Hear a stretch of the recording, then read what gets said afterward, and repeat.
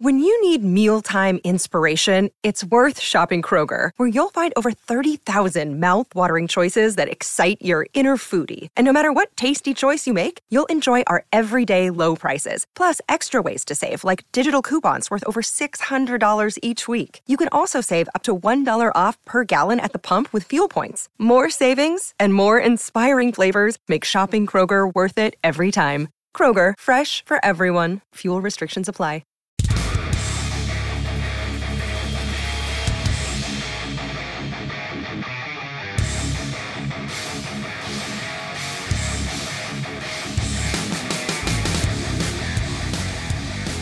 Welcome, one and all, to Superhero Stuff You Should Know. This is, as usual, Ben Man returns, and also returning is... Andrew Man returns.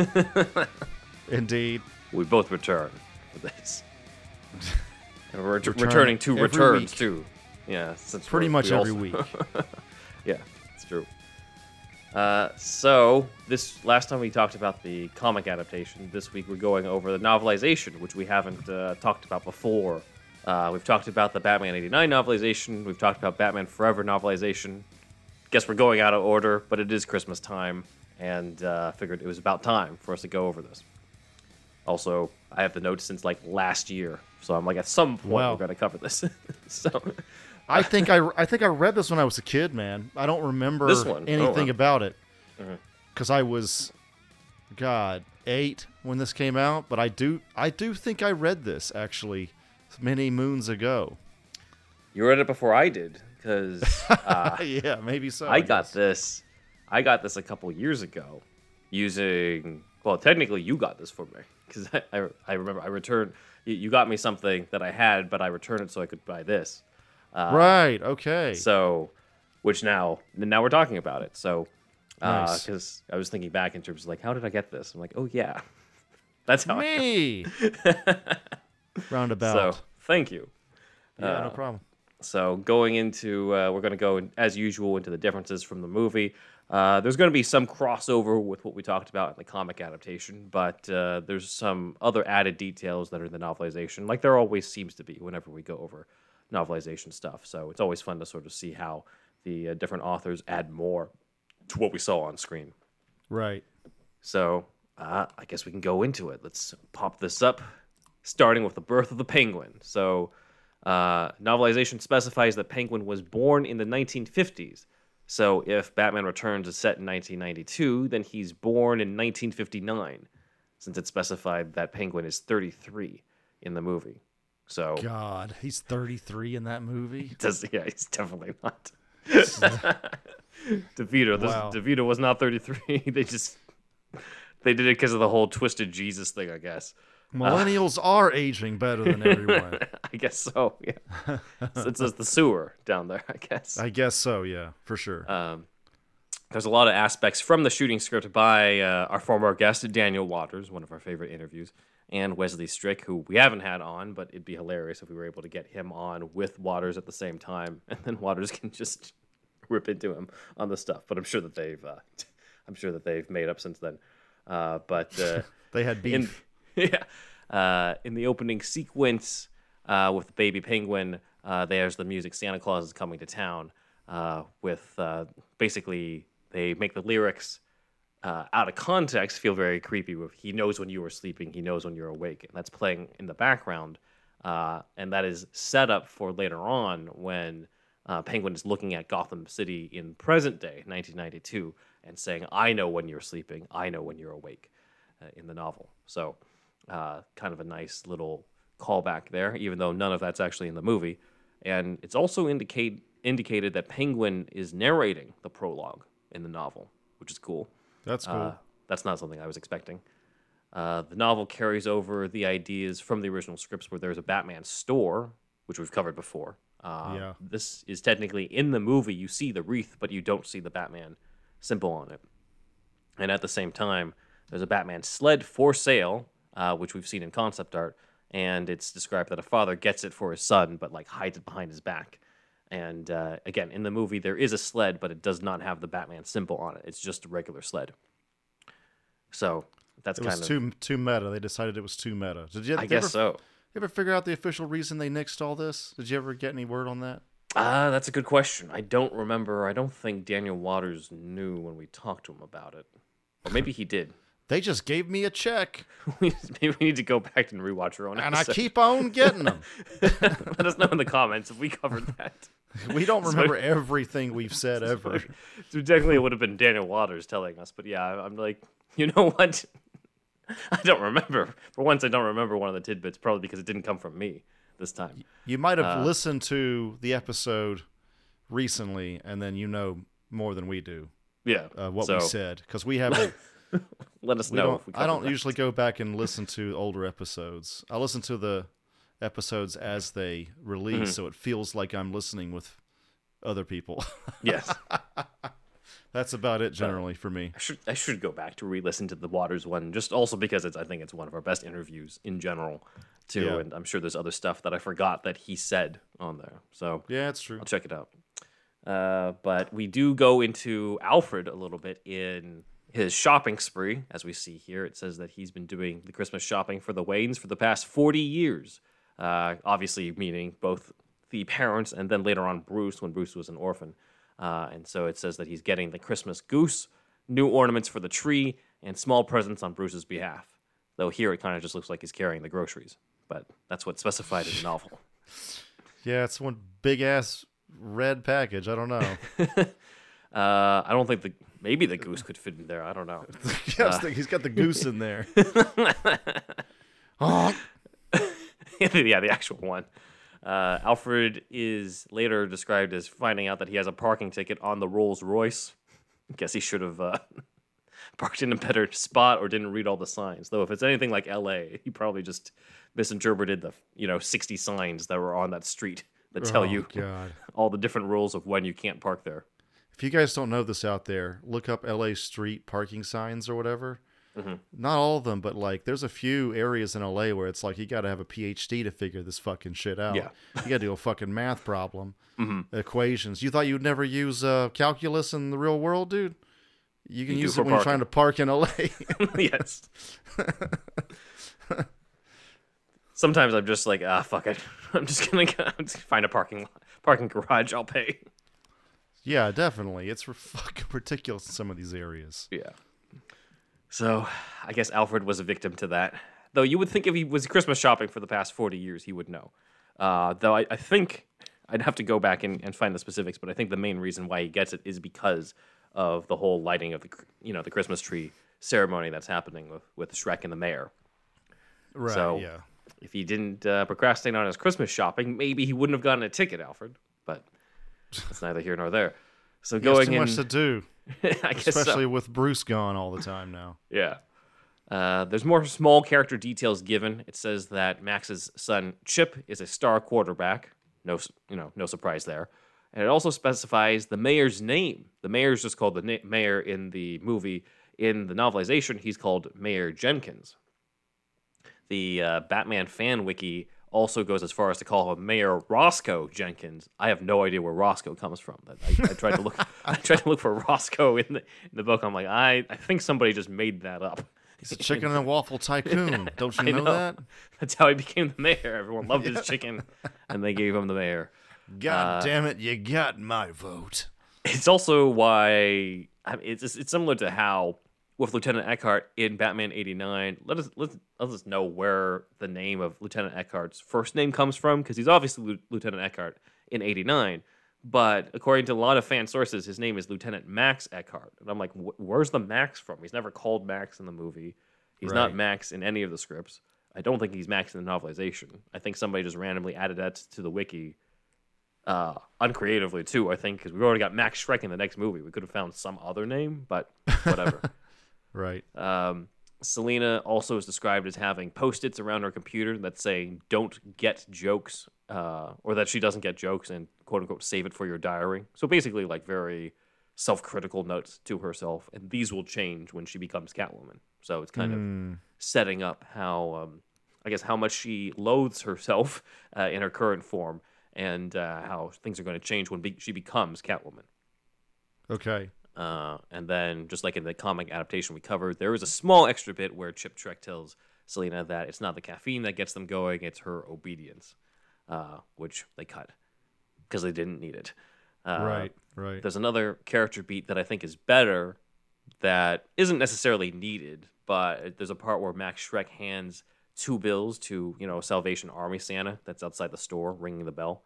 And for the cameras, on the top bill is a 50, and you would assume that the other is a 50. But when Santa removes the top 50, the bottom bill is a single, George Washington dollar bill, just to kind of show the 2 sides of Max Schreck there.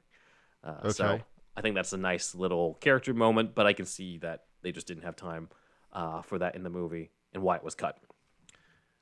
He also thinks he sees someone with an umbrella down below in the sewer, through the sewer grate. So he's already kind of catching on. The Penguin's watching him. During this, Gordon is revealed to already be there as part of the job, waiting in his squad car.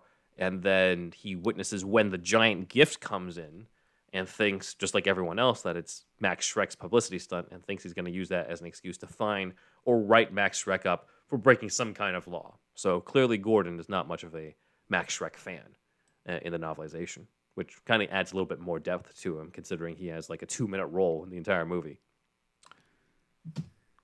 Craig Shaw Gardner, by the way, is the author to this novelization. I realize I didn't say that at the top. It's the same guy who wrote the novelization for Batman 89. So there were some sections or chapters in the 89 novelization that were from Gordon's perspective. So that's what he's kind of carrying over in the Batman Returns novelization. What else has he written? Do you know offhand? Well, he wrote that Batman Murders book that we discussed as being kind of like another novel that's in the same vein that also has the 89 symbol on Batman's chest, but I still haven't gotten a chance to get my, copy on eBay to check that out yet. Did he write any non-Batman related stuff, or it's all Batman? I'm sure he has. I think he got it because of the fact that he was working at a comic shop at one point. But I'm not really familiar with his work outside of Batman. I'm looking to see if there's anything here. No, not my copy. Because sometimes they have like the About the Author thing. It's like, Craig Shaw Gardner, check out his science fiction series of the robots of whatever. But it's not, there's nothing about that, sadly. Fabio Love Stories or whatever. Yeah. Check out his erotic romance novels. He's got a book in 86 called Malady of Magics, The Other Sinbad, Night in the Nether Hells, A Multitude of Monsters. It's like fantasy stuff, a lot of fantasy stuff. Yeah, I can see that. Oh, he's got a Battlestar Galactica book in 2006. Oh, nice. So, yeah, I guess so. Best known for producing fantasy parodies similar to those of Terry Pratchett. He's a member of the Swordsmen and Sorcerers Guild of America, a loose-knit group of heroic fantasy authors founded in the 1960s. Okay. Well, there you go. There's our author info. All right. Well, now we know in terms of his background and stuff. So that's cool. I'm sure if he's out there, we can bring him on and we can talk more about the novelization stuff. But I should also check out the Batman Murders before that. Oh, yeah, for sure. So the novel also states that Bruce remembers another winter night from many years ago where his parents took him downtown for shopping, dinner, and then a show until they were killed. Now, this is presuming that his parents were killed during Christmas time, and that could explain why he's also kind of got the holiday blues during the events of Batman Returns. But this also is contradictory to the 89 novel that Craig Shaw Gardner also wrote that said that it was summer. Whoops. Okay. So, I don't know, but either way. I think so. I don't think... plus, again, this is before people were really sticklers for continuity, I think, when it came to their movies. So, it does make it seem like this is the anniversary of his parents' murder again, which, again, is why he's so broody in the mansion and waiting for the signal to pop up, like we see in this image. So, right. I kind of like that idea overall of it being around that time and it sort of reminding him of that. There's another bit later on that I'll talk about where he's reminded of his parents because, the aspect of the Wayne murders was a big part of 89, but is not mentioned at all in Batman Returns. It doesn't have to be mentioned, but it is kind of cool to have some sort of element added into the novelization. My grandfather died in December when my dad was like 12 or 13.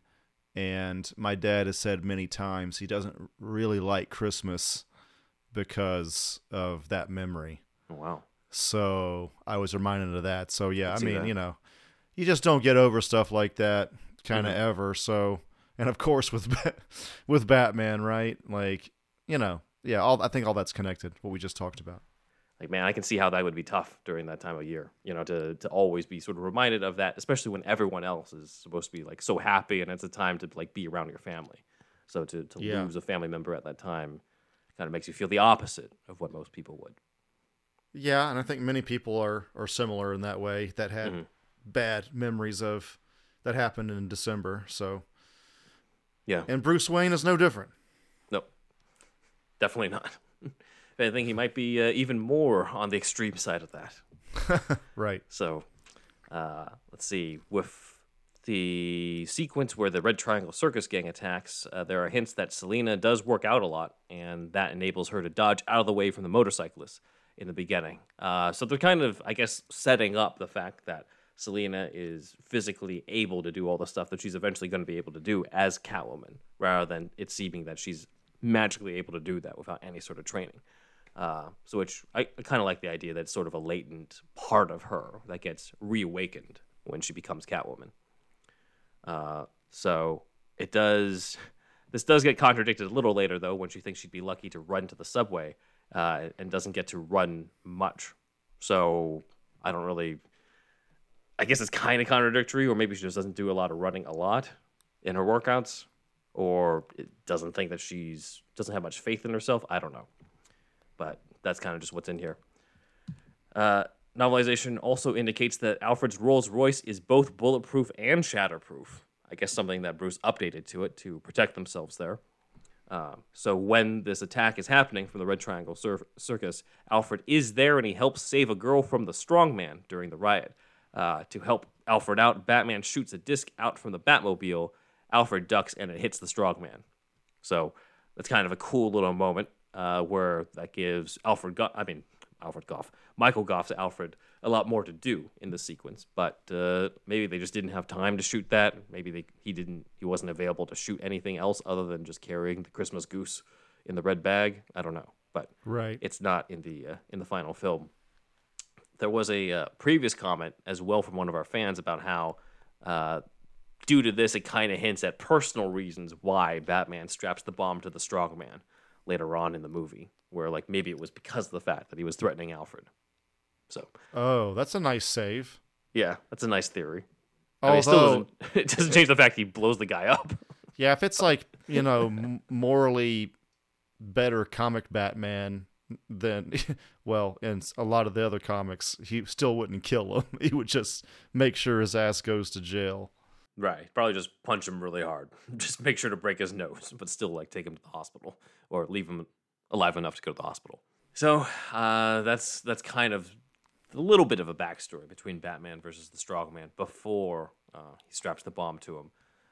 We also get sort of what we got in the comic book adaptation, where there's a little bit more added dialogue of Selina complaining to the clown played by Branscombe, one of our former guests as well, who played that terrifying clown, that he broke one of her heels, and him complaining that out of all the people he picked for a hostage, he picked her, which was kind of a nice little moment. I don't know why that was cut. He didn't even seem to know that was the dialogue before I showed that to him in our episode, so it definitely wasn't something that was shot, unless he forgot about it, which is also possible since it was 30 years ago.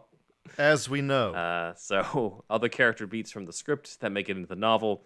Selina has pictures all over her apartment of her like on a trampoline as a kid, her on her 15th birthday with a horse, her climbing a mountain when she's in college. So it's sort of like her glory days type of thing, or a better childhood that she had. Presumably those are sort of the pictures you see on the walls, but we don't get enough of a shot of anything on there for us to really know that that's what that is in the movie, at least. There's also there's the whole sequence where she's listening to her answering machine, and there's this whole thing there about a rape prevention class telling her that she needs to go back and continue her classes, which I think is just Wesley Strick's way of of explaining how she's able to fight later on in the movie. Right. So, I think that was Strick. Again, maybe I'm wrong. Maybe Waters is going to scream at me if I gave credit to the wrong guy. So it could have been Waters. Moving into the next thing. Interesting detail is when Max Schreck is kidnapped by Penguin, and Penguin pulls out the stocking that has all the dirt on him. Max Schreck seems to recognize the stocking as one that his grandmother used to knit for him. Now, I guess it could be seen as Penguin actually having achieved or gotten Max's childhood stocking, or stocking from childhood, but there is a possibility that this is Craig Shaw Gardner referencing the older draft where Shrek and Penguin used to be brothers, or were brothers, in the Daniel Waters script. So it could be a little bit of that DNA is transferred over there. Who knows? But thought it was a nice little detail. We get some other details, too, on the Cobblepot family. When Oswald discovers that's where he's from, it says in the novel that the Cobblepots died, quote-unquote, young and mysteriously. Not many details are given on that. Some have taken that to mean or imply that Oswald actually did know who his parents were and went back and killed them. But we don't know that for sure. I think that's just a fan theory, really. There's not a lot of evidence for that in the movie, I feel. Oswald also says that his father was a district attorney at Gotham, which is kind of interesting. Penguin's father being a DA in Gotham. And his mother was active in DAR, which is Daughters of the American Revolution. So a little bit of a backstory on the Cobblepots there that we didn't get. Let's see. Both this and the shooting script. So Batman is patrolling the streets. Basically, he is talking to Alfred in the Batmobile, and Alfred telling him, like, why are you still awake? There was supposed to be a scene in the movie that's in the novelization where it's revealed that Bruce was actually recording the conversation that he had with Alfred and tells Alfred that he learned to live without a mother a long time ago. So this kind of serves a couple purposes. One is that it sort of plants Batman being able to record his conversations in the Batmobile, which he then uses against Penguin.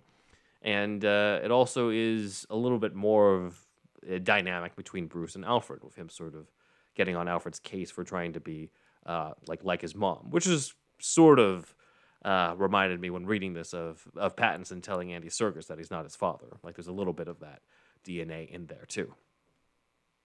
Let's see. In the novelization as well, the order of scenes is a little different.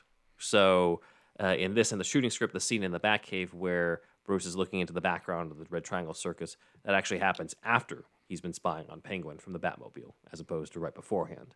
And then, like we've talked about before, there's a whole different order where Selina does not get pushed out the window until well after Penguin forgives his parents, which then enables the timeline to be that that is the night before Bruce's meeting with Max. So they did a lot of shifting around with the timeline here when it came to the final movie. Okay.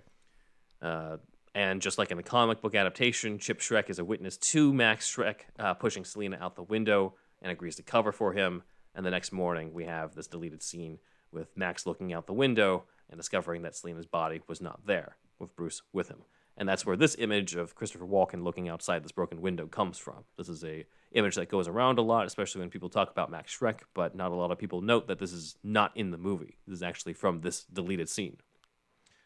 So, it's also explained in the narration that the power plant that Max is using, like how that necessarily works, because in the book or in the movie, it's talking about how it's like hoarding power, storing it, which when you really think about it, that kind of doesn't really make any sense why that would be why you'd be doing that. And then in the book, it says that it's the idea is free electric power that would help him undercut competitors, especially foreign investments. So I still don't quite get that myself, but it feels like a more like plausible, or it feels more plausible just because there's a lot more words there. I think Craig Shaw Gardner was just trying to explain something when it came to that plant. Just looks, these stripes remind me of Beetlejuice, and this was very close to Burton's Beetlejuice. He just loves he loves stripes like this. Yeah, that's true. It definitely has that Burton feel. Yes. To the costume. 100%. Makes sense, too, since Tom Duffield, the art director we had on our show, was also on Beetlejuice. So I can kind of see that's true. the crossover. He wasn't the costume designer for this, but, like you sort of see some crossover in just the look of everything. I do wonder if he's part of Beetlejuice 2. I don't know. I haven't looked into that yet. Going further, let's see. Bruce does meet Selena as usual. I'm laughing at Chip's expression in the background behind her. His expression is just like, what the fuck? But yeah, he meets Selena. She walks him over to the elevator, and then he realizes that he only knows her first name as Selena, but doesn't know her last name, so he can look up her phone number. So he goes out of the elevator to track her down and ask for her, basically either ask for her last name or her phone number, only to catch her making Max Shrek's coffee and trying to squeeze blood out of her finger to pour blood into it, which is really fucking weird. That's weird.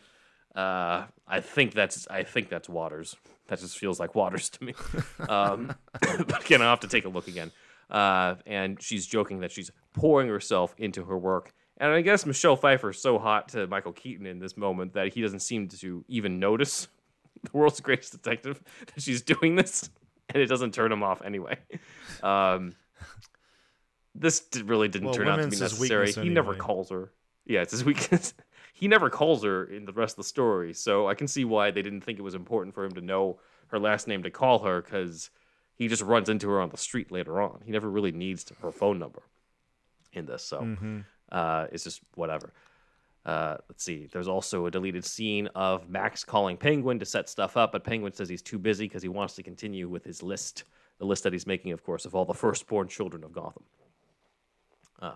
And then Selena makes her debut as Catwoman, like we talked about in the comic adaptation, and when we told this to Henry Kinsey, who played the guy she attacked. She actually jumps on him with her legs wrapped around his neck in order to stop him, rather than just showing up at the alley, which again would have been a lot more, probably a lot more interesting for Henry in that moment. But they decided not to go with that. Let's see. It also says that Penguin, well before the whole mayor stuff, plans to eventually double-cross Max Shrek and have the Red Triangle Circus gang, quote-unquote, practice on him, whatever that means. But most likely kill him in some way. It's also explained that his hideout used to be an old drugstore. I don't know what the top level of that drugstore was supposed to be, but it's just kind of Craig Shaw Gardner's explanation for this. It also says Penguin cites that, in the novelization, we do get the whole could be worse, my nose could be gushing blood moment where he bites that guy's nose. In the novelization, he cites the penguins who raised him as the ones who taught him to bite other people's noses. That's awesome, actually. That's one of the most memorable parts of the whole movie. And then after Penguin bites this guy's nose, it says that he actually faints rather than is taken away, which I could probably see why, considering what just happened to him. So that's a little bit of a change in the novelization. And then in both this and the shooting script, it says that Max provides secret plumbing ducts so that the Red Triangle Circus can't be traced to Penguin's campaign headquarters, which is a nice little detail, I think. Going further, we got a little bit more of the crime spree that's happening in the Red Triangle Circus. So the organ grinder shows up and he blows up an ATM machine, which is a deleted scene from that. It was in the trading cards. And he gets a whole bunch of money and has the line, quote, "All this dough, it's burning a hole in my pocket." Get it? Burning. So in the comic adaptation as well as the novelization, we get a whole summary of an ice rink that got torched and then offensive graffiti and some sort of pharmacy heist. So they kind of go into a little bit more details of what the gang is doing. Catwoman, just like in the comic adaptation and the script, is influenced by this crime wave to go out and brings up that she's going to join this quote-unquote orgy of sex and violence. She also basically plans to take advantage of the chaos to cover up her own crime of sabotaging Shrek's store. So going further, she does blow up the store, and it says that her outfit already gets messed up from the explosion with little tears in places. So already her costume's getting a little fucked up. Just a lot earlier than before, where in the movie, right? It's mainly done because Batman threw the napalm stuff onto her arm. Also in this and the script, Selina replaces the Post-its on her office desk on her computer. Beforehand, it said all this disparaging stuff to her. Now it says stuff like defy authority, take no prisoners, expose the Horde. It also has her kill a fly in midair, Miyagi style, I guess, and then puts a live cockroach in Max's coffee, which he then spits out, which is just, again, it feels like this was too weird even for Tim Burton to put into the movie, which is why it was cut. And he's on the phone with Penguin because he's enraged that his store got blown up, which is a nice little detail because in the movie we didn't actually get Max Shreck's reaction to his store getting blown up. I guess he just didn't. He has so many in Gotham, he just didn't think about it in the final film. But that's just kind of how it comes across. And then lastly, before we get into the break, we get a little bit of an explanation of how exactly the Red Triangle Circus got the blueprints to the Batmobile in order to take it over. So here it says that Max bought the diagrams from the car's designer or a quote-unquote disgruntled former employee of that designer. So kind of left ambiguous. Again, this is pre-Morgan Freeman, Lucius Fox, where it's from Wayne Enterprises, and even then it could still be coming from Wayne Enterprises, but just somebody in that department. I don't know. But those are the details we're given in the novelization, at least, to sort of explain how they have this. So that's pretty much what we got for the first half of the novelization. We will continue this after the break. All right, we have our announcements. This is for both December and January. I thought we would just carry that over since we only have one episode in December that this was going to go to.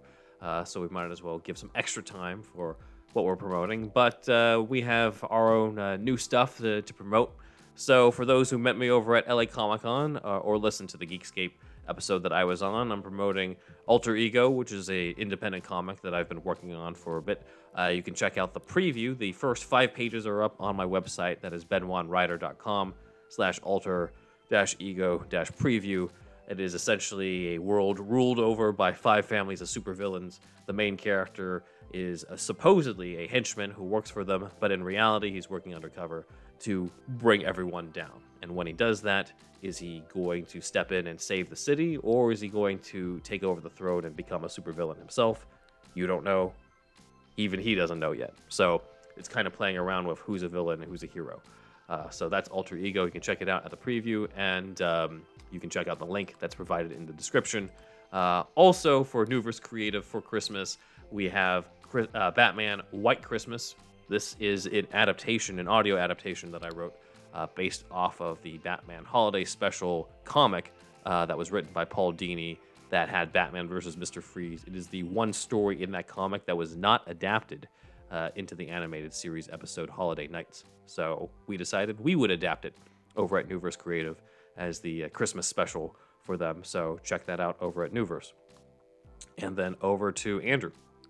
Oh, man, we got a date, guys, for Gaming Guidance. So Sweet. It's January 9th. We'll start out our 10 episode 10 episode season, season 2 Gaming Guidance done in seasons. And it's my video game podcast along with Mike Torres, the co-host of that one. And it's mainly retro gaming, but also the Japanese to English translation. There's less of that in this season. Actually, we do talk about it a little bit, but we in the first season we did interview a lot of Japanese to English translators for in the video gaming world. So check out the first season if you're interested in that. But this one's still, of course, about gaming, and you'll see. We have some great interviews. Some people are pretty well known actually in the gaming world, which is great. More on that later, but it'll be coming out on Tuesdays for 10 Tuesdays in a row, starting January 9th. So stay tuned for that. Gaiden spelled Gaiden. Like Nice. I grew up saying Ninja Gaiden too before I learned Japanese, but it is Gaiden. The Ninja Gaiden is a famous video game, so our name is sort of connected with all of that. So anyway. Sweet. And then Metal Force, so www.metalforce.ninja. It's essentially R-rated Power Rangers meets Stranger Things. We are going to do another crowdfunding campaign on Seed and Spark. That is coming soon. I don't have an exact date for that yet, but should be soon as of this episode's release. We did a Kickstarter. We got some funding there, and we want to try one more before we go out and shoot again. So please check that out. We are definitely still working on it, and it's going to happen. It's just, it takes a while. But yeah, if you like, bloody horror, if you'd like bloody horror Power Rangers mixed with Stranger Things and X-Files and things like that, aliens and stuff, then check it out. Nice. All right. And then for our charity for both December and January, which ties into our upcoming January episodes or current January episodes, depending on what you're listening to right now. Our charity that we're promoting, not ours, but the charity we're promoting, is the GoFundMe for stuntman Carl Scarfalio, who was the first actor to don the costume of The Thing, the prosthetics, I should say, for The Thing, for the 1994 Fantastic Four movie produced by Roger Corman that was unreleased, but kind of took on a life of its own years later. Unfortunately, according to the GoFundMe, his years of it says pounding the ground as a stuntman caught up with our beloved stunt brother. He has experienced a cumulative traumatic spine injury that has robbed him of his ability to move on his own. So, unfortunately, he's in need of a lot of help, especially in physical therapy. And I figured, especially considering that we're going to be talking a lot about that Fantastic Four movie, the least we could do is help promote his GoFundMe to help other people bring in more funds to help Carl out. So that's over at gofundme.com/f/stuntman hyphen Carl hyphen Scarfalio hyphen medical hyphen fundraiser. And hopefully you can help out with him and the family for that. Yeah, it's crazy what these stuntmen and women go through, everybody. So, as you can see, some pay a higher price than others. And, yeah, if you could help out, that'd be great. Link in description, as Ben has said already. Mm-hmm. All right. And with that, that is the announcements. So, thank you.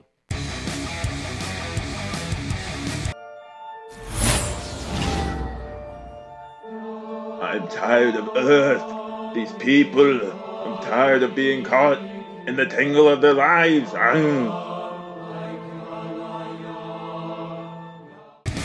And we are back to talk about the rest of the Batman Returns novelization. We are going to go into the second half of the movie, starting with the abduction of the Ice Princess, as well as the murder of the Ice Princess, really. So when Gordon shows up at the crime scene, when the Ice Princess is basically tossed off the roof or thrown off the roof due to the bats, he figures it's more likely that Batman tried to save the Ice Princess than to kill her. Again, little character insights thanks to Craig Shaw Gardner here. Batman, of course, is shot and lands down below where Catwoman finds him, and that's where we have the whole exchange about mistletoe can be deadly when you eat it. And in this, Catwoman actually holds the mistletoe up herself rather than Batman noticing the mistletoe hanging up above them. So that's a little small change there.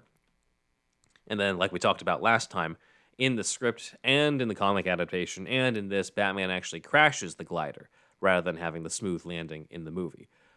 Whereas in the Batman 2022, it was the opposite with Pattinson. So again, a lot of this comes from Sam Hamm's original Batman 2 script that Daniel Waters carried over. So technically, he was the originator of that idea of Batman just kind of, eating shit as he as he's trying to glide for one of the first times on film. So later on, Penguin does try to propose to Catwoman, and that's when she tells him that she wouldn't touch him to scratch him. A little character detail is added here, too, by Craig Shaw Gardner, saying that the ring he uses to propose to her has been kept in the sewers for a while, which I guess makes sense, but probably doesn't make that ring very appealing. It's got my stench on it. Exactly. You don't want it? So smell it in remembrance of me. Pull the finger. All right, so Penguin takes over the Batmobile in this sequence. There's a few added stuff here too that wasn't in the movie. The Batmobile does shoot a bat disc over at a reporter who's reporting about it, and it hits the guy in the head. It's one of those new compact discs that they're all raving about. I think it's more. Think of it more like a discus sort of thing. Oh, okay, I got it. There's also a line where Penguin says in the car when he's taking it over that framing Batman, quote, makes his nose hairs tingle. I actually think this was meant to be in the recording that's revealed later on, because he uses this recording to disrupt Penguin's speech to expose Penguin. But if they kept this line in there and had him say it, then it would have just made it clear that he framed Batman, because there's kind of that criticism of the movie that it's not really clear how Batman cleared his name for the bat signal to be shining at the end. Though, again, to be fair, he did save all those children from the Red Triangle Circus, but I get how that doesn't necessarily negate the previous crime. That's true. So, does he say the poontang line in the book? He does say it in the book. He does not say it. Shockingly, he does not say it in the comic book adaptation meant for children. Oh, well, why, dude? Children can handle it. Yes, they can handle it. He's already biting up. We can have him bite up a fucking nose, but if he says the word poontang, my God. I didn't cover this in the comic adaptation. He does not actually bite the nose in the comic adaptation, I don't think. Let me see. Oh, he doesn't? Oh, okay. He does not, so that's... Oh, so they steer clear of all that. Okay. His nose the guy is in it, but his nose is basically, this is the only version where that guy's nose is never bitten. But yeah, here, let me see. Yeah, Max Shrek says, imagine, as mayor, you'll have the ear of the media, women, ... And that's it. It doesn't say unlimited poontang. It's the most outrageous line in any Batman film ever. Yes. That fucking poontang line. It's so ridiculous. Wesley Strick on, we can compliment him, because that's where I remember this from the Waters interview. That's when he was just like, people come up to him. He said that people come up to him and are just like, oh man, unlimited poontang, high five. And he's just like, it was Strick. It wasn't me who wrote that. Yeah. That whole scene, even outside of the poontang thing, it's just like, it ends with them saying, I'm cold-blooded. It's like, for me, dude, it was like one of the most memorable scenes out of the whole fucking movie. For some reason. I remember it more before we even covered it in the, with Zach and everything, before I rewatched it, I forgot most of the shit about the ducks, fucking all kinds of major shit, but I remembered that fucking scene for some reason. It's just, for me, it was real palpable. Even as a kid, it just stuck with me so long. When I think about it, too, there's something surreal about it with the fact that it's got such an ordinary-looking setting. Like, that's where, it's almost like the brightest with the, just a regular office lighting. Yes. It's not really stylized at all outside of, maybe that spiral staircase thing that he walks down from, but everything else just feels... It's like you've transported two characters from a Tim Burton movie into, a different... regular comedy type of place, and it's got this weird vibe to it. There is something to that scene that has always struck me as weird but deliberate contrast to the rest of it. It feels weird, surreal, because it's a very normal setting. It's just an office, but then you got the Penguin in there, Danny DeVito's Penguin, and he's like, kind of left and right, and then he's unlimited poontang is said, and then right. He bites a fucking dude's nose off, and he's got black bile of us. You know what I mean? It's just, it's a hell of a scene. It's a fucking hell of a scene.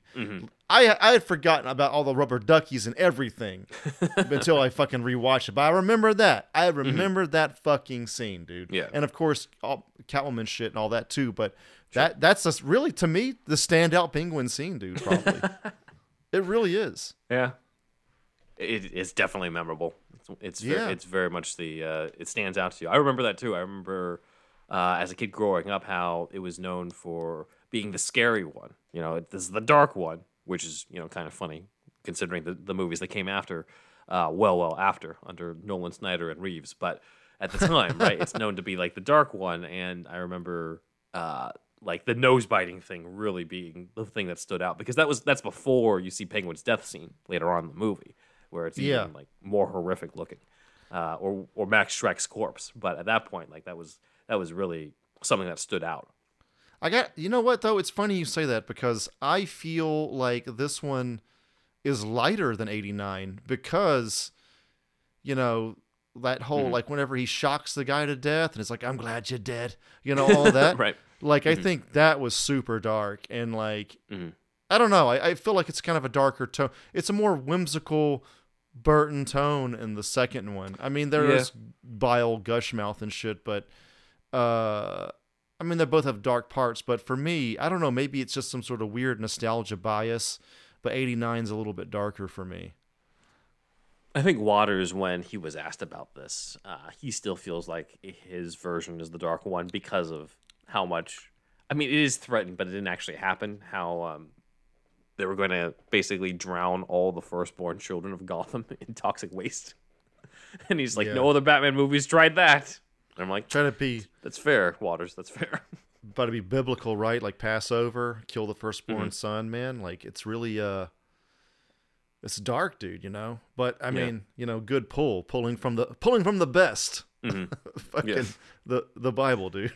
Yeah. As far as stories that stick with you, kind of thing. Mm-hmm. Yeah. So he gave that darker feel to at least that part, even though it does kind of descend into rocket launching penguins as well, which is hilarious. See, and that's why it's lighter too for me. That's true. Yeah. And the rubber ducky and shit. Like they had like 89 has like was Alicia, her face and all that too. All like fucked up. all that's pretty dark, man. I think maybe just because I saw that one younger too. I don't know. Maybe. Yeah. Yeah, I get what you mean though. There's less of a whimsical tone to the first one. Yes. That makes it, whereas it could, depending on who's watching, the whimsical tone to stuff in Returns can either make it seem darker or make it seem lighter. Because sometimes it might seem like it's darker because of how light they're trying to make something that's really horrific. Right, and Burton's. Like we got word from Waters, right, saying that Burton felt like this was more his film, or was it the other guy? We got it from one of our interviewees. I think both of them, really. Yeah, both him and Duffield probably said that. I mean, I think that's kind of no big secret too that he was a lot more like in control or felt more control in this one, and you can see it too in just all the aesthetics and the choices that are made here. It's true, man. It's a reminder to everybody. Like Tim Burton, whenever he was directing 89 Batman, he's the number one director that year. He didn't get everything he wanted. Yeah. You have to roll with what you can do. I find that interesting. It's a lesson for life, everyone. Yep, that's true. So let's see. Back to the Batmobile sequence. It's confirmed that Batman did design the Batmobile himself, and he has to he's thinking about how he's going to rethink how it works from now on in terms of how he designed it. He's, I guess, regretting some of the design choices now that Penguin's taken it over, due to how tough it is, I guess, for him to sort of take the control back from it. And then it says to turn into the Bat Missile, where it sort of gets basically broken apart and turned into that thing, which I think was designed by Tim Flattery, from what I remember. Nice. Batman has to put two wires together in order to make that happen, as opposed to flipping the switch a bunch of times, like in the movie. If Tim worked on it, I'm just going to say it's an S tier, dude. I don't even care anymore, dude. Yeah. I just like Tim, man. Yeah, me too. After that, I was just like, you know what? I should get like one of those. I think Hot Wheels has it or somebody. They do sell like the Bat Missile as like a little toy. Yeah. They obviously have the Batmobile from 89 and Returns, but the Bat Missile I don't have. Yeah, so that'd be cool to get. Let's see. I mean, Tim worked on it, dude. So there you go. Yeah, that's true. There it is. There's a nice little character moment too in the novelization that's not in any of the other stuff, where Bruce notes to Alfred that Selina, there's something about Selina that he likes, where she quote unquote seems to have more facets than Vicky. I think that's his way of saying that he feels more connected to her, because Selina obviously has a more blatant dark side to her compared to Vicky Vale. And he feels like Alfred approves when Alfred doesn't spend time criticizing him for his mistakes and just lets him have his own opinion about his love life. So kind of a nice little dive there into that dynamic, because we didn't really get a ton of his feelings outwardly being spoken about Selena to Alfred during this movie. So it's kind of nice that they have that. And then, of course, we've got the whole sequence where Alfred tells Bruce that he's been invited to Max's masquerade ball. Again, I don't think they were blatant about calling that in the movie because that's hell to say. And he asks who he's going as, and Bruce says, "You'll never guess," since he's going as Bruce Wayne. So, my mask. Yeah. So the novelization says the department store has been patched up since Catwoman's attack, like we talked about with the comic adaptation. Just like in that adaptation, we've got Max saying to deck the halls and shake your booties. So that's... Does it say that in the movie? He doesn't say it in the movie. This is all deleted, where he has a whole speech to them about how Gotham City is bouncing back the same way that the store bounced back after being blown up by Catwoman. Oh, okay, yeah. That would have kind of explained, I guess, why the party is at that department store. But like I said before, I always assumed that he had more than one location, considering that this is supposed to be like one of the big businessmen of Gotham.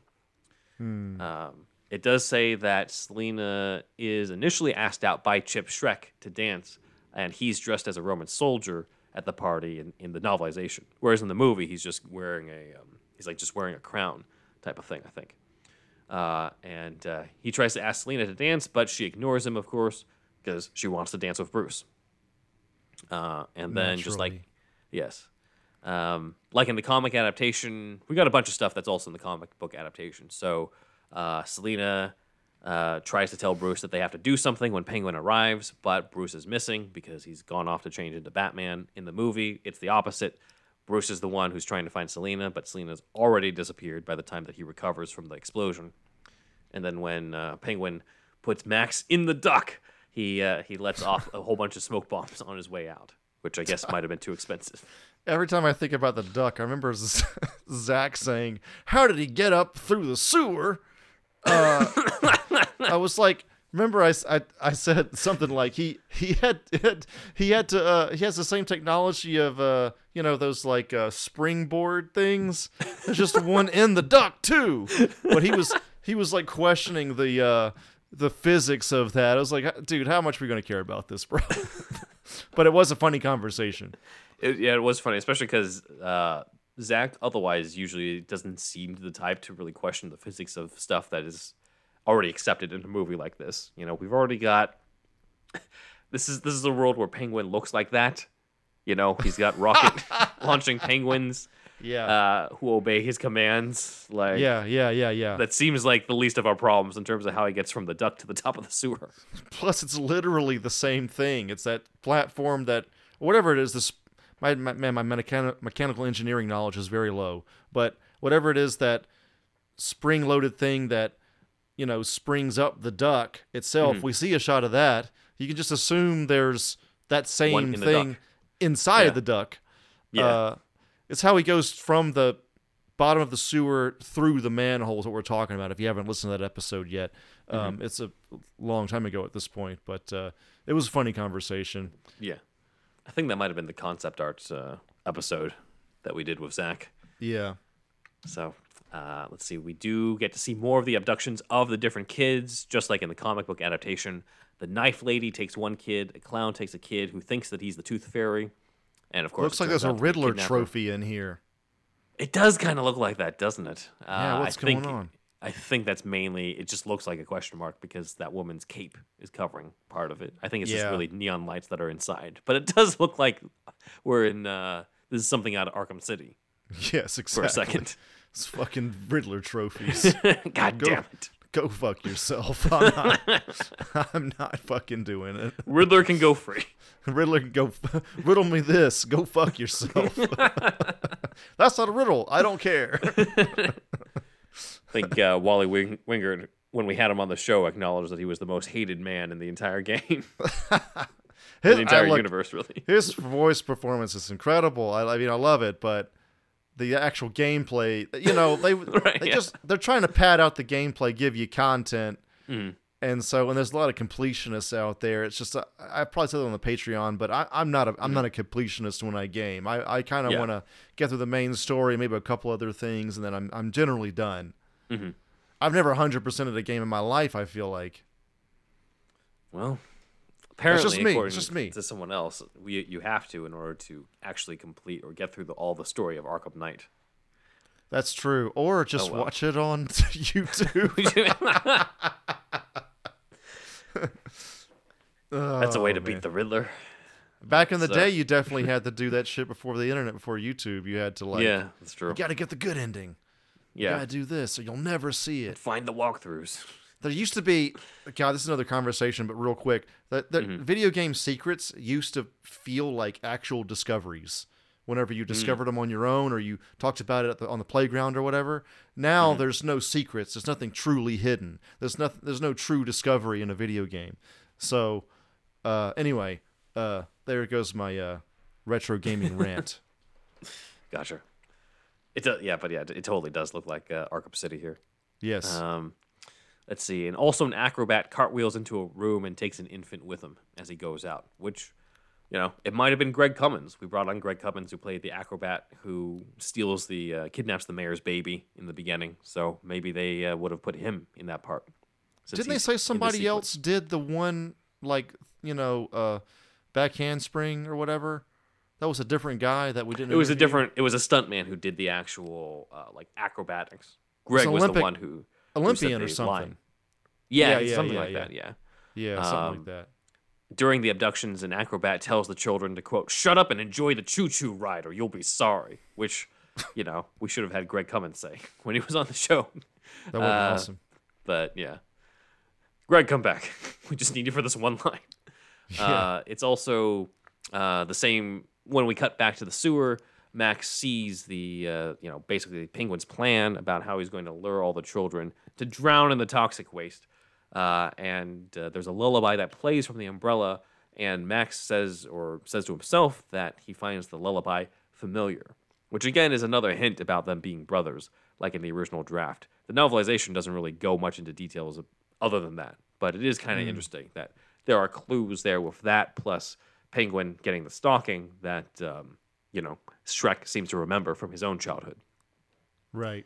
So, the monkey arrives, gives the note to Penguin that the children are not going to be joining them, and just like in the comic book adaptation, Penguin decides not to kill the messenger, and so he decides to shoot one of his own men instead, which is not in the movie. Instead, we get the zoom-in close-up onto Penguin's fucking mouth. Bile-filled mouth. Yes. It's a hell of a transition. Mm-hmm. So, in the confrontation with Selina and Max Schreck, Batman does still take his mask off, but for different reasons. So, in the movie, he takes it off in order to try to appeal to Selina, not to kill Max Schreck, and then Max shoots him. In the novelization, Max shoots Batman beforehand, and Batman takes off the mask in order to, I guess, use the mask to stop the bleeding. So, that's an interesting idea. Okay. Max shoots at Selina and does manage to shoot off part of the taser that she's carrying, but obviously not enough for her to, obviously not enough to prevent her from using it on him, since that's what she does to kill him at the end. Then we get a whole section or bit of a scene where Commissioner Gordon sees the lights going, blinking on and off in Gotham. Daniel Waters' favorite deleted scene here, after Selina uses all the electricity to kill Max Schreck. And then we get, here we go. Here's this lovely image of Penguin with the pile. It's McDonald's favorite image right here, dude. They love it, If you squeeze the Penguin toy, the red bile comes out. Bro, I actually want that toy now. Like, shootouts. It comes with a little bit of goo or something. McFarlane Toys, please make this. Yeah. God, that'd be incredible, dude. Yeah. And then he just keeps talking about needing ice water. This makeup is so cool, though, dude. I gotta say, man, these prosthetics is fucking awesome. Honestly, I think it is great. Yeah, yeah. Batman does. This is one of the moments where I'm just like, really, okay. Batman points Penguin's umbrella gun at Penguin. In the novelization as well as in the shooting script, I'm just like, dude, we don't need this. Penguin does try to turn around and you wouldn't shoot an endangered bird, would you? You wouldn't shoot me in the back, That That's just like you wouldn't hit a guy with glasses, would you? It is kind of like that, isn't it? 89, yeah. Yeah. Batman does witness the Penguin pallbearers come out to drag Penguin back into the sewer. I love this narration. This is my favorite part of a narration, the entire thing. It says, Batman couldn't tell anyone about this. They would never believe him. He wasn't even sure if he believed it himself. So it's a nice little moment.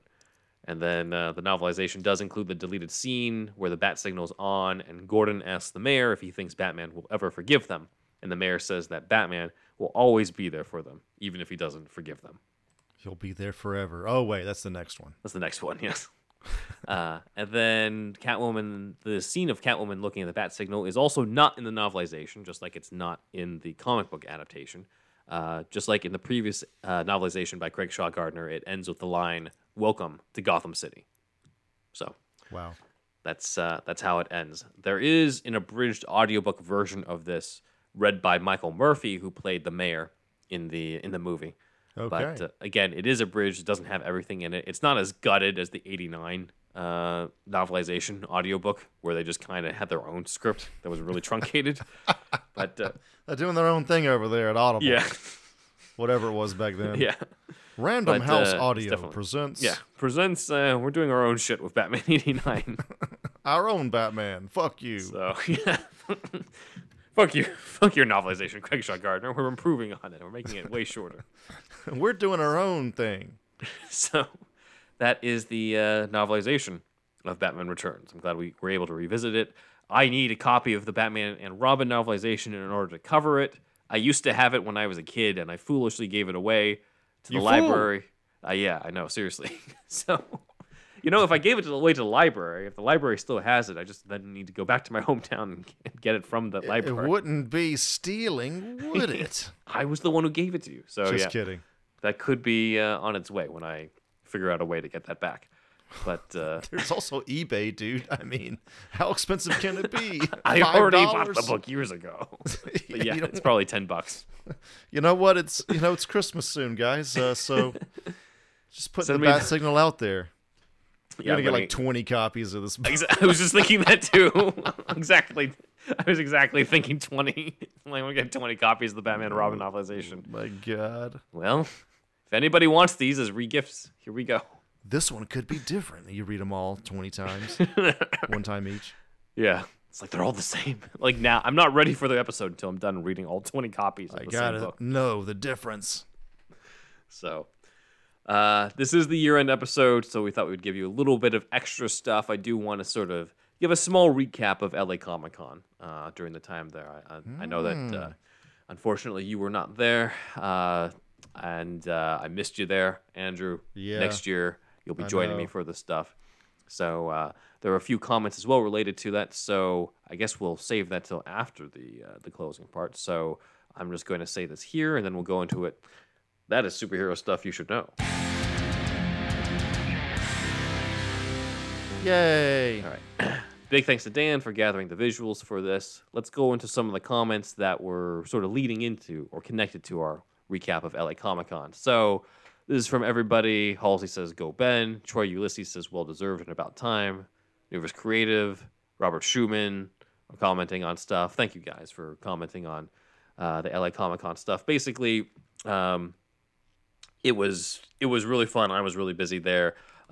We got to basically meet a whole bunch of people. I got to be on the Geekscape panel, which is on the Geekscape podcast. So for those who haven't checked it out, there's an audio version of that on their podcast. It was not filmed camera-wise, but we did get an audio version of that. And nice. So I talked a little bit about my experiences on there.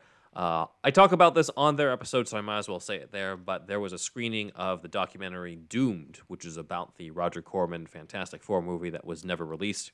And they had a whole bunch of people, 4 people specifically, who were involved with that. So that include Ole Sasson, who was the director, Glenn Garland, who was the editor, Joseph Culp, who was the original Doctor Doom for that movie, and Craig Nevius, who was the screenwriter for that for the Fantastic Four film, and was not part of the documentary. So I got to talk to all of them, and they're coming on in January for the interviews. So nice. That's going to be awesome. And we haven't really talked much about Fantastic Four at all on this, but I figured out of all the panels that were going on at LA Comic Con, that was the one that was the most connected to our show, since it's lost media, really lost superhero media, and with some nostalgia for those who ever got to watch the bootleg version of it, which I did, on YouTube. It's the first time that I had seen it, and you know what? It's not that bad. It's not the greatest thing, but when you take into mind that they only had like $1 million as a budget, and you've got Corman behind it, it's very faithful to, or feels faithful to the Fantastic Four movies, and it kind of feels like it would have had the same sort of cult nostalgia following as like Masters of the Universe, So I kind of feel like it would be something along that vein. Again, it wouldn't have been like a Batman '89 classic type of thing or Superman '78, but it could have been its own cult thing. So definitely more deserving than what it got, I think. Also got to meet with Alex of the from our Suicide Squad episode, as well as a whole bunch of other podcasts. What Mean, Flashbacks, a Flash Rewatch podcast, which I've been on. Night of the Batman, which I surprisingly have not been on yet. We'll figure something out. I'll be on there soon. But got to take a picture by the Batman statue over in Burbank. And it was really awesome as well to meet him in person, along with his wife, Amanda, who is his co-host on Night of the Batman. And also shout out to Tyler, who was there. Tyler is a fan who DM'd me that he was also there. And he had me sign a copy of the Metaphorosis short story that I wrote for them, Shortcut to Happily Ever After, which was awesome. Nice. I was not expecting that. So it's the first time, I think I told this to him, but it was the first time I've basically signed something of my writing to somebody who was not, someone I previously had known, not a friend or family member. So that was awesome. Cool. Thanks, Tyler, for your kind words and for your support and for tracking me down at LA Comic Con. So that was pretty awesome. And next year it's going to be in October rather than December this time. So we'll once again apply and aim to have a panel. That's nice. Yeah. So if you do have to go to Seattle again for whatever reason in December, it won't interfere because this will be in October this time. So that's kind of a nice that is coming up a little sooner for next year. I know Geekscape is going to still have a panel there, so we'll still apply, and hopefully we'll get a panel with you and me moderating next year. Fingers crossed. I hope so. Let's make it happen. Superhero stuff you should know live at LA Comic Con. Yes. Let us know if you want to see that or if you would be there in the comments. Yes. Let's see. Other than that, thanks for the other comments on there. People were commenting on my turtleneck get up because I dressed up as 90s Bruce Wayne. I basically said I was 90s Bruce Wayne. I was in the black turtleneck and the suit jacket, but I could have been Keaton, Kilmer, or Clooney because they all wore it at some point. So, Noir Knight 5729 says the turtleneck, a Wayne classic. Dosoda says, how have I not noticed that the suit jacket and turtleneck combination connects Keaton, Kilmer, and Clooney? Nice look, Ben. And Leander says, great seeing you on the panel today. Forever forward. So, nice. Thanks, guys, for that. But yeah, next year, keep our fingers crossed. Yeah, October. That's great. Yeah, I think so too. That's great. Let's see. Moving on to other comments. So John Jones 6764 commented on the Batman '89 comic adaptation, saying, "Great video. I got both covers recently. Sorry, this is the Batman Returns comic adaptation. I got both covers recently at this used toy store in Pittsburgh. That's cool. That's in reference to the two different covers for the Batman Returns comic adaptation. He says they have so much '89 and Returns merch. Well, shit. Let us know where this store is. I might go to Pittsburgh just for that. Yeah, that's awesome. This is definitely my favorite place to go. I recently reread the prose novelizations of the original 4 films, and Returns has these deleted scenes in there as well. Yes, as we've been talking about, making me wish they weren't cut from the final film. The thug Catwoman attacks during her debut would have been a nice parallel if they got the same thug from '89, like in the comic adaptation, and just kept going with it. LOL. Like, have him get attacked by Robin in the 3rd film, and for him to just flip out and be like, yeah, I'm getting out of this insane city. That would have been a funny carryover. A lot of work for that guy, too. Like, some steady work for him for 3 movies. Little scenes of the kids going about their nights before being abducted would have made it even more intense, so I wish it was included, but the movie had so much trouble as it is. from like McDonald's and shit, I'm sure is what he means. So I can see why it didn't happen. Overall, fun video. I love when you guys do stuff like this. Gonna watch the 89 one after the gym tonight, which hopefully he would have done by the time this gets released. So thanks, right. John Jones. Thank you. And the last 2 were from Camden. Again, like year-end episodes, I like to add in more than just 3 in terms of the comments. So Camden commented that for the stand-in for Michelle Pfeiffer, who played Catwoman, in the final shot of Batman Returns, Camden says, I keep hearing that it was Lisa Marie, but it was likely Trisha Peters. Trisha Peters being the Michelle Pfeiffer's double during Batman Returns. So could have been. But also considering that was shot really late in the game, it's also possible that they had to hire someone else if Peters wasn't available. And Camden also does bring up a good point in terms of why the scene was deleted, which I think is also, I think this is why this was cut. So the scene where Catwoman kills Shrek and the lights blink on and off from the city, Camden says this payoff doesn't make any sense as the dilapidated zoo isn't Gotham's power supply. I think, I got to go back to that interview. I think Waters said that was the reason why Tim Burton didn't carry it over, because he didn't think it made any sense, which is very story-driven for Tim Burton, it feels. Like, I feel like a lot of times, plot-wise, he's less concerned with that compared to visual stuff like the lights blinking on and off. So I guess that aspect really bothered him enough for him to not carry that over. He's an ambience guy. He's a tone guy. Mm-hmm. That's his thing, an art direction guy. But I guess somewhat of a story guy to want that too. Yeah, that's true. Yeah. But yeah, thanks for reminding me of that, Camden. Thank you. Cool. All right, down to the shout-outs. Woo! All right, guys, thank you again for being a part of our podcast this year. What a pleasure it has been. And just some of the more recent people that have been added to the Patreon list. So let's go with Put Your Guns On, Michael C., Leom O, Cyber 6, and Mark M. most recently. Thank you to our other supporters as well. Thank you, guys. 2023, we did it. And we've told you about our friends, and we'd like you to do us a favor. We want you to tell all your friends about us.